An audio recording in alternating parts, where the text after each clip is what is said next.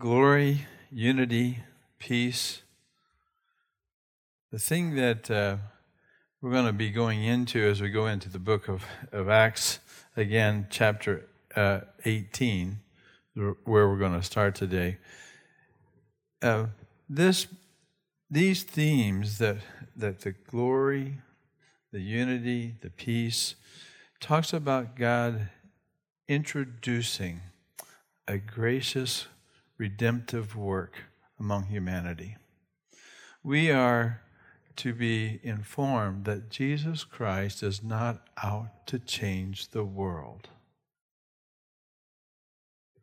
Jesus is here to introduce a redeemed humanity, the kingdom of God.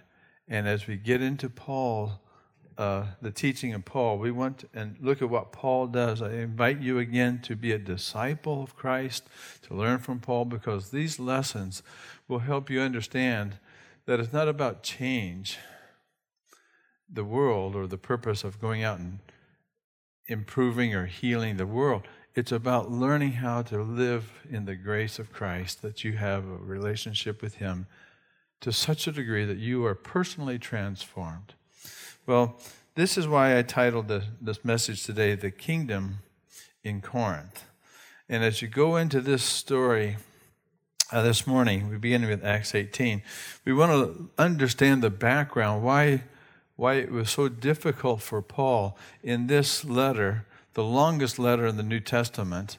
And we're going to get an insight to see what it was like for the Holy Spirit to do a work in a group of people who were so distant from the kingdom, and the growth that they had as a pagan culture into a kingdom culture is the same process that you and I will go through, especially here in America. There are so many similarities and lots of lessons that you can take personally from this series.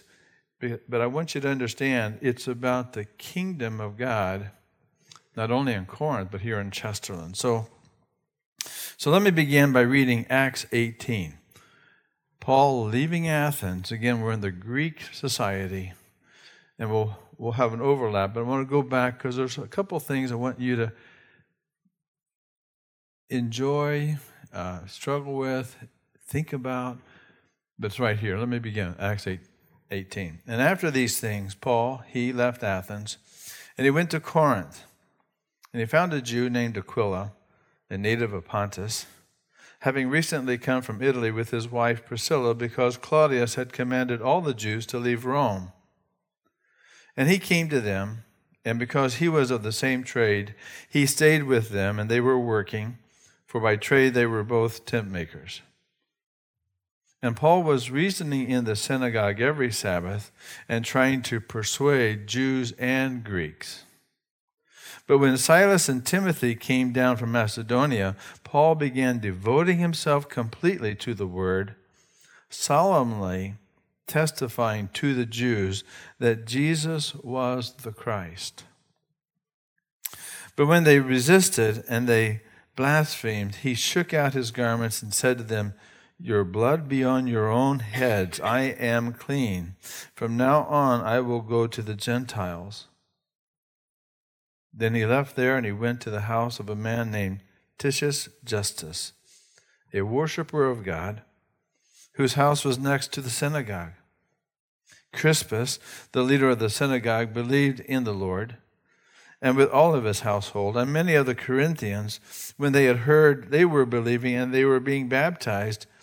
And the Lord said to Paul in the night by a vision, "Do not be afraid any longer, but go on speaking and do not be silent, for I am with you, and no man will attack you in order to harm you, for I have many people in this city." So Paul settled there for a year and 6 months, teaching the word of God among them. Interesting. What I want to do as we get into this, I want to briefly go through some preliminary concepts that you understand the challenge that Paul has. But I want to take us into what we're doing to understand what it's like to cross cultures and to go into a different person's world view, to understand how to communicate, how to connect, and then to think about how the Spirit of God is going to use each one of us to help people grow and move towards the gospel, which is called conversion. And we'll look at that from what Paul did in the Corinthians, but we're also going to look at the problem that they had. And it's a major problem. It's a problem that we have, the same problem actually, but then they're looking at several different areas as we go through the book. And so I want to give you an overview of this book so that you'll get interested, and as you personally study it and read it, you'll go, this is really pertinent to me right now. So in Acts 18, Paul goes to Athens, and he doesn't present Jesus as another God figure because they had 30,000 gods and goddesses, 26 temples in the city of Corinth alone. But when he goes into this culture, he is not presenting Jesus as another option, as an alternative, as a better therapy, or as a new and improved religion. He is doing something radically different. Because it was okay to believe in Jesus and believe in the other gods and add him to the list. But what Paul was doing was he was saying, nope, I'm going to turn the whole thing upside down. That you can't worship Jesus and somebody else. You can't have multiple gods. And as Paul gets into that, he's bringing in an idea that there is only one living God who is sovereign, and everything else that you're worshiping is a delusion. Now think about this challenge. It's the same challenge we have. How do you persuade people about what they believe is not true? You see that everywhere today. But second, he doesn't present Jesus as a philosophical or even as a theological doctrine or argument that this is a worldview. It's not an intellectual, propositional teaching that you need to agree with or understand or reason through. He is not interested in intellectual debate and getting people to buy into your particular persuasion. So it's not about philosophy. It's not about argument. He's not there to engage in dialogue and cultural ethics or moral questions of the day. Paul is not going to be content to argue just Christian doctrine in the marketplace. Paul has an agenda. And that agenda is the agenda of the Holy Spirit that God says, I have many people in this place. God is, through Paul, God is not out to change Corinth.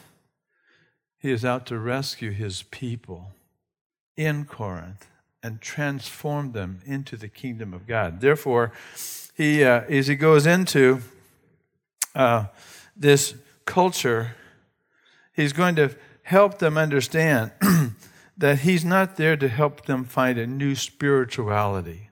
He's not there to help them find a private faith that they're going to feel better and have a happy life.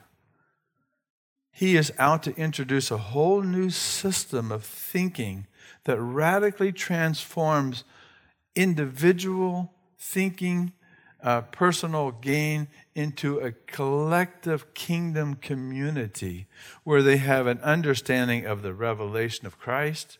They have an understanding of how God says about people, and he's going to have an understanding of that the church alone is the depository of the revealed Word of God. And that as we, as redeemed humanity, two groups made into one, we have a glory that comes from above. We have a unity displayed among our community, but we have a peace because of the gospel of Christ. And that peace is going to touch right down in the very heart of relationships.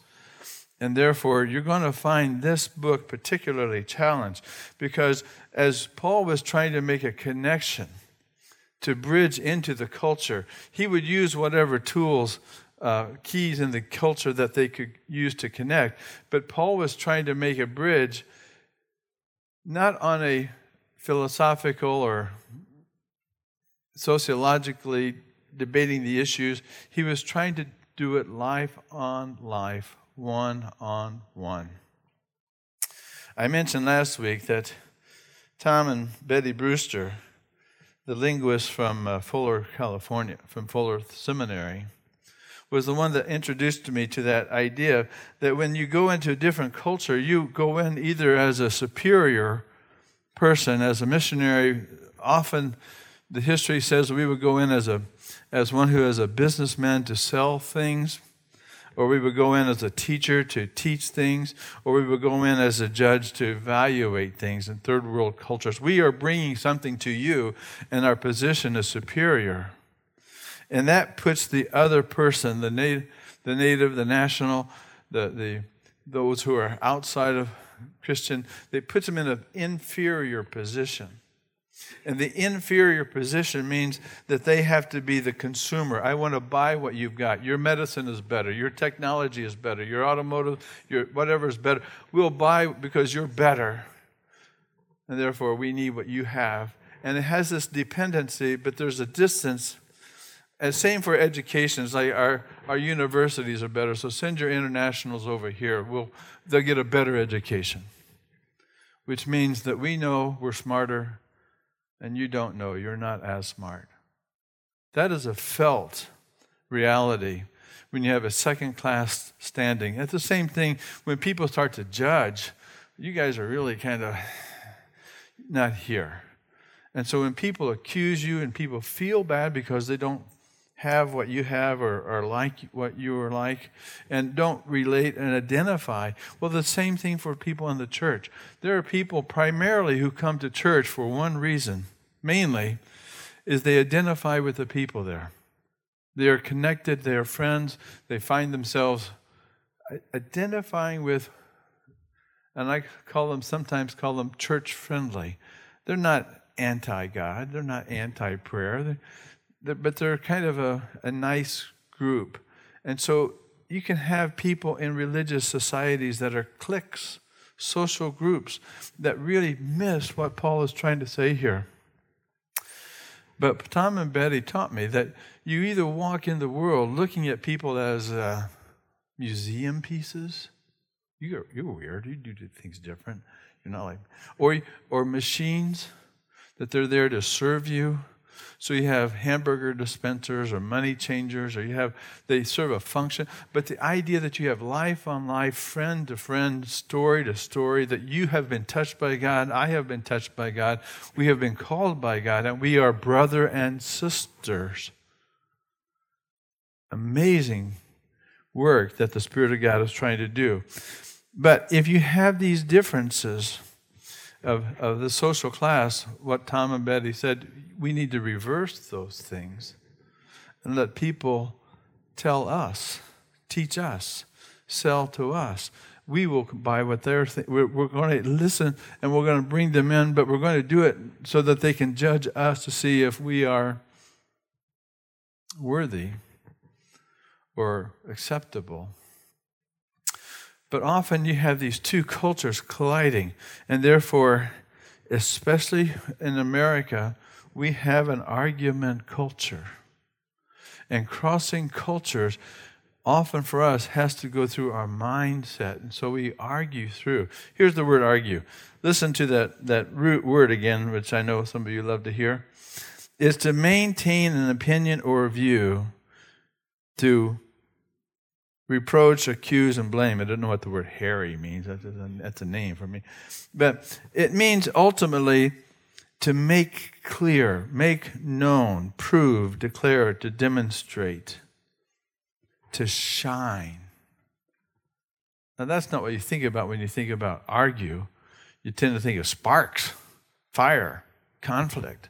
And therefore, this arguing idea to get people persuaded is the opposite with the word agree. And the fact that we are to be called into unity is to be in agreement. The word, interestingly, has tied to the roots, to be satisfied. Okay, I'm convinced. I want that. I agree with you. I'm in line with you. But that's not the way the Greeks would think about it. They would think about debating. And debate has to do with the beat, the hit, the percussion, the discussion. It means you dispute and you argue and you really try to win the argument. Now, this is the book I read a long time ago, and I love Deborah Tannen's work because she says, and it is true, that our culture really is an argument culture. We think that we approach the world and the people in it in an adversarial frame of mind. It rests on the assumption that opposition is the best way to get anything done. Now, you're going to pick up this thinking in Athens and in Corinth. Conflict and opposition are as necessary as cooperation and agreement. But the scale is off balance. And with conflict and opposition given too much weight.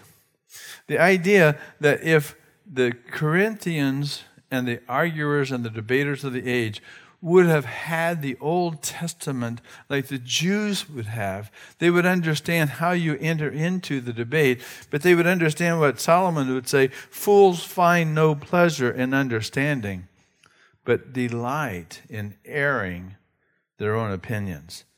There's no interest in understanding. There's an interest in debate. Why? Because I'm going to beat you. I'm going to win the argument. And you can win the argument and lose the personal friendship. The Jews would understand that. Fools find no pleasure in understanding, but delight in their own opinions.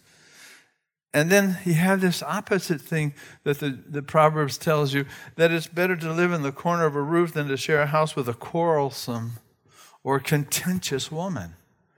You've heard of that. It's the same thing for a man. It's better to live in a corner than to live with a dominating, arrogant, arguing, not open to listen husband. I had to get that in for balance. I'm into balance today. But when Paul goes into this arguing society, this contentious society, I want you to get the feel that what Paul is saying is this, that in the gospel, what you have, Christian, is you have a sufficient base in the gospel that is about the supremacy. It's about the supremacy of the work of the Holy Spirit. Because when the Holy Spirit takes you out of this debate culture, out of this contentious culture, and introduces to you peace, unity, glory, grace, you become a transformed community. And so Paul was saying this, you have as Christians, you have a sufficient base in seeing the gospel for God's people, for aligning every part of your life and culture with kingdom meaning and kingdom values under the lordship of Jesus Christ. This is quite a sell for Paul. In a country that's going to debate Paul and argue, you saw where the Jews said, no. Paul, you're wrong. Out with you, Paul. And so Paul starts always in tension, as we always do. In Acts 18, you find the main challenges that as Paul leaves Athens and goes into Corinth, he finds the same Greek culture in Corinth. Now, I want to give you a little bit about Corinth so that you can understand when you read this passage, because read it with this sense, because it is this powerful. The background of a Greek worldview was the default mindset of the baby Christians. So just because you become a Christian doesn't mean, ding, you think like the king. It means there's a whole lot of baggage that you're bringing in from your worldview that really is in tension and conflict with what the Lord wants to do. Second, understanding that the cultural and the fleshly influences of your past, your wounds, your family of origin, your travels and your relationships, all are going to influence what you think about in terms of faith, learning, wisdom, and learning how to repair, forgive, and love people. To understand why people do what they do is the whole point of Wednesday night. But to communicate the gospel so that people understand more. But the third part is that people have the Corinthians have an underdeveloped view of God's purposes in the gospel and an underdeveloped view of how the Holy Spirit is at work inside us collectively. Not just privately, it's collectively. And Corinth was definitely a a divided city-state where people, groups, and nations and tribes were always fighting. Not so in the kingdom of God, because if you have the Holy Spirit, something should shift in how you listen to people, how you understand people, how you want to come alongside people. The Corinthians didn't have that. The Corinthians didn't have that because they have a pagan background, not like the Jews who have 2,000 years of 10 commandments and having a morality established in their society, not this group. And so in Corinth, you have a group that is very, very far from the kingdom of God, but they're moving, but they're bringing a whole lot of undeveloped thinking. 4, to understand that Jesus is not just a nice therapist, a nice teaching, moral teacher. Jesus is not out to change the world. He's out to be the king of your heart. And therefore, as king, he is interested in a personal relationship, not philosophy. He wants to walk with you in such a way that you know the king. Lastly, as the Corinthians are trying to figure out how this church works, they're going to discover resources in the church alone. And in that church, they would understand that the gospel is true because of the resurrection of Jesus Christ. And because Christ is alive and living, that resurrection hope will begin to provide answers for all the particular issues that they go through. And they were going through a lot of them. But that resurrection would also not only give meaning to this life here on earth, but when it comes to the point of death, which the Greeks couldn't handle. So here you are, in Greek, in this city that in 5 centuries before, Athens was a glorious city. Athens was losing their glory. Sparta, was a very strong city. And Corinth was right in the middle of these two. Corinth then becomes a very powerful centerpiece in the whole history of Greece because in Corinth they were located on this isthmus. And if you notice that little boat, there's a little triangle there. Julius Caesar and Augustus tried to cut a path right across the land because it was dangerous to go around the southern part. And so in Corinth, they tried to cut a canal. Nero also tried to cut into that canal, and that canal would cut right through that so the boats would move from the Aegean Sea into the Corinthian, the Mediterranean. There's lots of work to be done. This is an economic powerhouse, much like New York or Paris or Los Angeles, but this was a particular powerful economic base because they brought in the Roman freemen, they brought in 6,000 Jewish slaves, and they started working in Corinth. And they started to cut that. It wasn't finished until about 100 years ago in the 19th century, when they finally, after the death of Nero, they stopped. But they finished it, and now they can go all the way through. This idea that there's an economic base in Corinth that wasn't in Athens and it wasn't in Sparta. Let me explain. In Corinth, they were famous for selling this black pottery. It got very famous all the way through the country. But they were also famous for their marble. The Corinthian marble was worldwide famous. Even Solomon's temple had Corinthian marble in the temple. They were also famous, not as famous as the Olympic Games, but they were the number 2 in the Isthmus Games as they would introduce those, again, the Olympic athletes. There were 4 of them in Greece. But the idea that Corinth became quickly popular, quickly powerful, you know that they exported a lot of their ideas, but one of the things in particular they are known for is the helmet, the Corinthian helmet. And this is the helmet that you see that all the universities try to copy. There they are. And you'll see, I was at Michigan State, and so there's the Spartan helmet. I'm from Newcastle. It was the Newcastle Trojans. It was the same thing. But you had this idea of a helmet that came from the craftsmen from Corinth.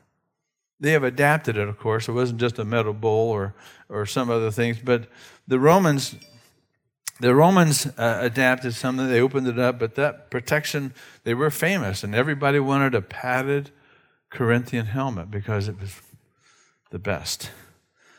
In this context, Paul takes this image and he says to them, take the helmet of salvation and the sword of the Spirit, which is the Word of God. Church, he's addressing the Corinthians who understood about protecting your brain.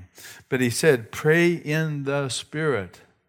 The helmet is about your thinking. Your helmet is about the spiritual thinking. The helmet is about the spiritual thinking and the mind of Christ to keep praying for the Lord's people as a weapon. Well, here's my point. In Greece, they had an understanding about how to live life without Paul, and they were successful.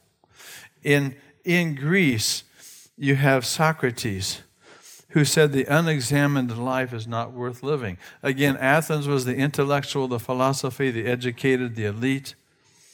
But they said that even if you don't think, if you're not reflective, if you're not contemplating life, then you're missing something. You may be successful over here, but you may not be understanding your motivation or the benefits. Well, that was Athens. Athens was different. But Paul would say the same thing as he would go into 2 Timothy. He said, you have learned these things from your childhood. You have learned these things, now become convinced of.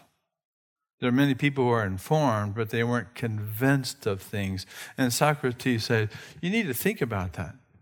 And so there was a challenge and an invitation to think in Athens. And so Athens would say that, man, because you're thinking in a group, you are a political animal. And your answers and your best answers of your thinking are going to come into conflict with a different kind of thinking. And therefore, man is a political animal. But he's also a relational creature, said Moses. But he's not just a relational creature. He's an image bearer of the God who made his mind to think like the God who made him. And therefore, there was more than just politics. Man was a spiritual being. But if you get into that school of Athens, you've got Apollo on one side and Athena on the other side, and people were debating. It was an unbelievable place. Not so in Corinth. Not so in Sparta. It wasn't the intellectual side, it was the military, political side that the Romans and the Spartans knew that might makes right. And therefore, it wasn't what you knew, it was how strong you were. Intellectual, power, not so in Corinth. For Corinth, it was a money. It was economic. It was success. And if you were successful in Corinth, then you knew that you would have a power that wasn't based on military, wasn't based on intellectual, it was based on success. And therefore, there was a lot of rich people in Corinth. As you see in the text, you'll meet these people as you go along. The Corinthian church had a lot of people who were rich, very, very wealthy, slave owners. Even the poor people had slaves. But it was definitely a stacked society. But in that society, the question came up is, well, who's going to make the best decisions? That's why when Francis Schaeffer, when he wrote his book, he was saying the problem with the society then is that they were only looking for answers on a human level. You reasoned through, you thought through, you trusted the elite people.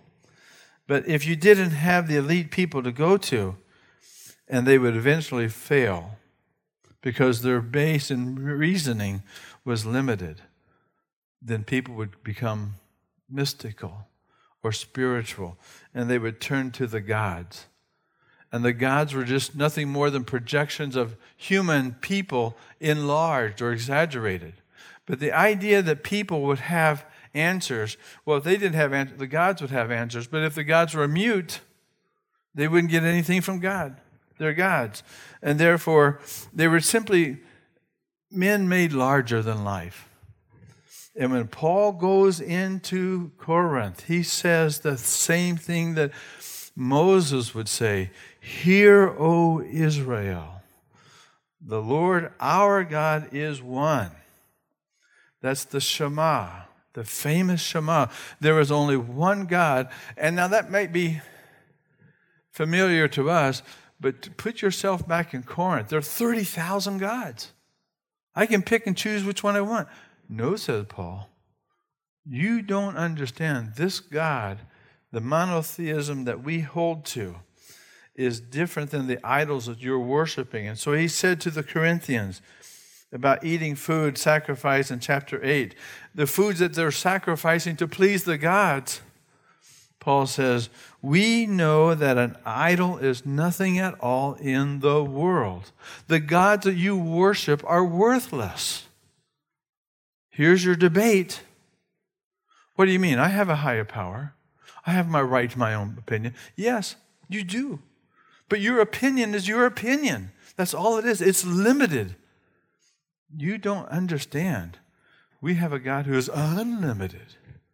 And Paul would go on to say to the Galatians, formerly, when you did not know God, you were slaves to those who by nature are not gods. Paul was saying, you don't know anything. And God knows everything. But you don't know this God, and therefore you worship this unknown God. And I'm here to tell you.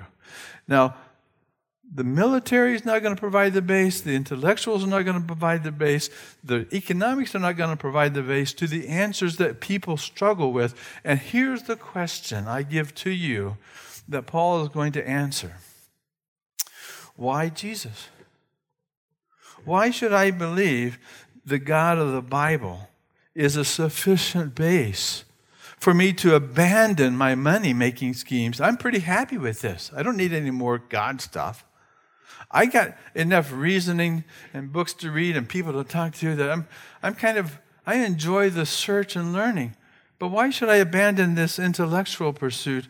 Why should I abandon this powerful position I've got of a might in politics that I can win? I can win. Why should I do that? Christian, you've got the same question. Why should we abandon our human reasoning for the reasoning of Christ? Do you have an answer for that? Could you explain that to somebody who doesn't believe what you believe? Why should they believe what you believe? Now you're not into a debate, but you're into a discussion. Can you answer that? Why is the God of the Bible enough that you want to give your time Sunday morning to come and worship Him? Why? Can you explain that? Because Paul was reasoning in the Scriptures why he did. Can you explain why you do? So let me invite you to this conversation. I'm going to run this real quickly. You want to throw a shoe at me because it's so long. Can you answer that question, why the God of the Bible is a sufficient base for my life? I'm going to run real quickly through these 12. I'm not going to go expound on them. He is the living God, the everlasting God. He is the Lord of all creation. He is the light of life. He cannot lie. No evil or darkness dwells in his nature. He's holy. His nature at the core is true.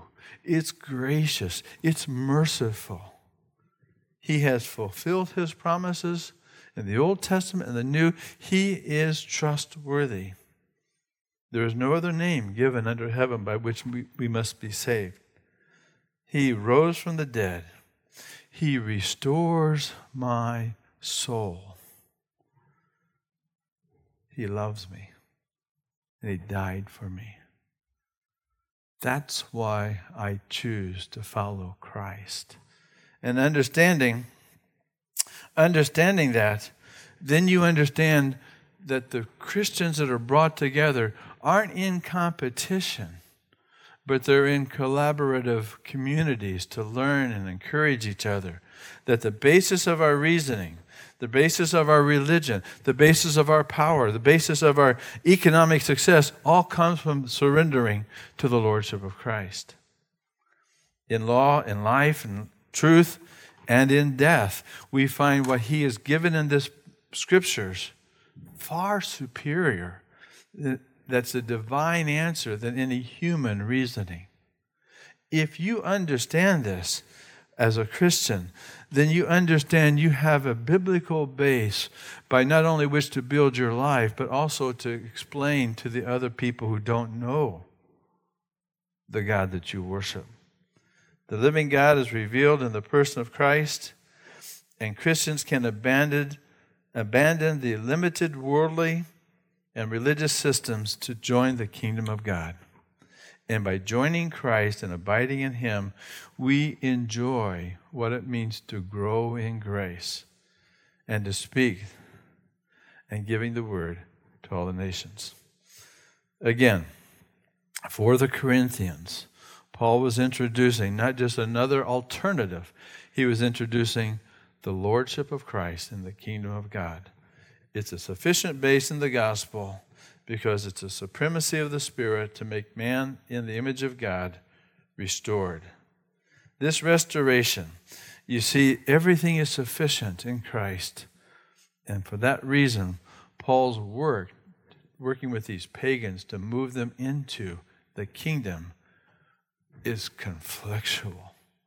And so what you're going to find is that they did not take up the helmet of the Spirit, and they took up the helmet of the world, and they thought like the world, and they brought that into the church. And you're going to watch the Spirit of God work in this group, moving them from one stage to another stage. That's what he will do in your life if you understand that's how God's Spirit works in the body. This is exciting stuff. So get prepared, because you'll find more answers and questions as you go along. Let me close in a word of prayer. There's so much in this passage, Jesus, that when you open your word, it's just like these, there's like diamonds. But they're not just riches that are kind of interesting. They transform us. Father, thank you that you have invited us to think not according to our culture, not according to our education, but to think from above, to think with the Spirit's guiding within. Now, Father, I pray that you would take this book and continue to equip us to be those people who understand how to love and reason like Paul cared for those Corinthians, that you would give us the same spirit to care for those around us. God, train our hands for war and teach us how to use that grace to win people to Christ. We give it to you for your glory and our growth, we ask in Jesus' name. Amen. Amen.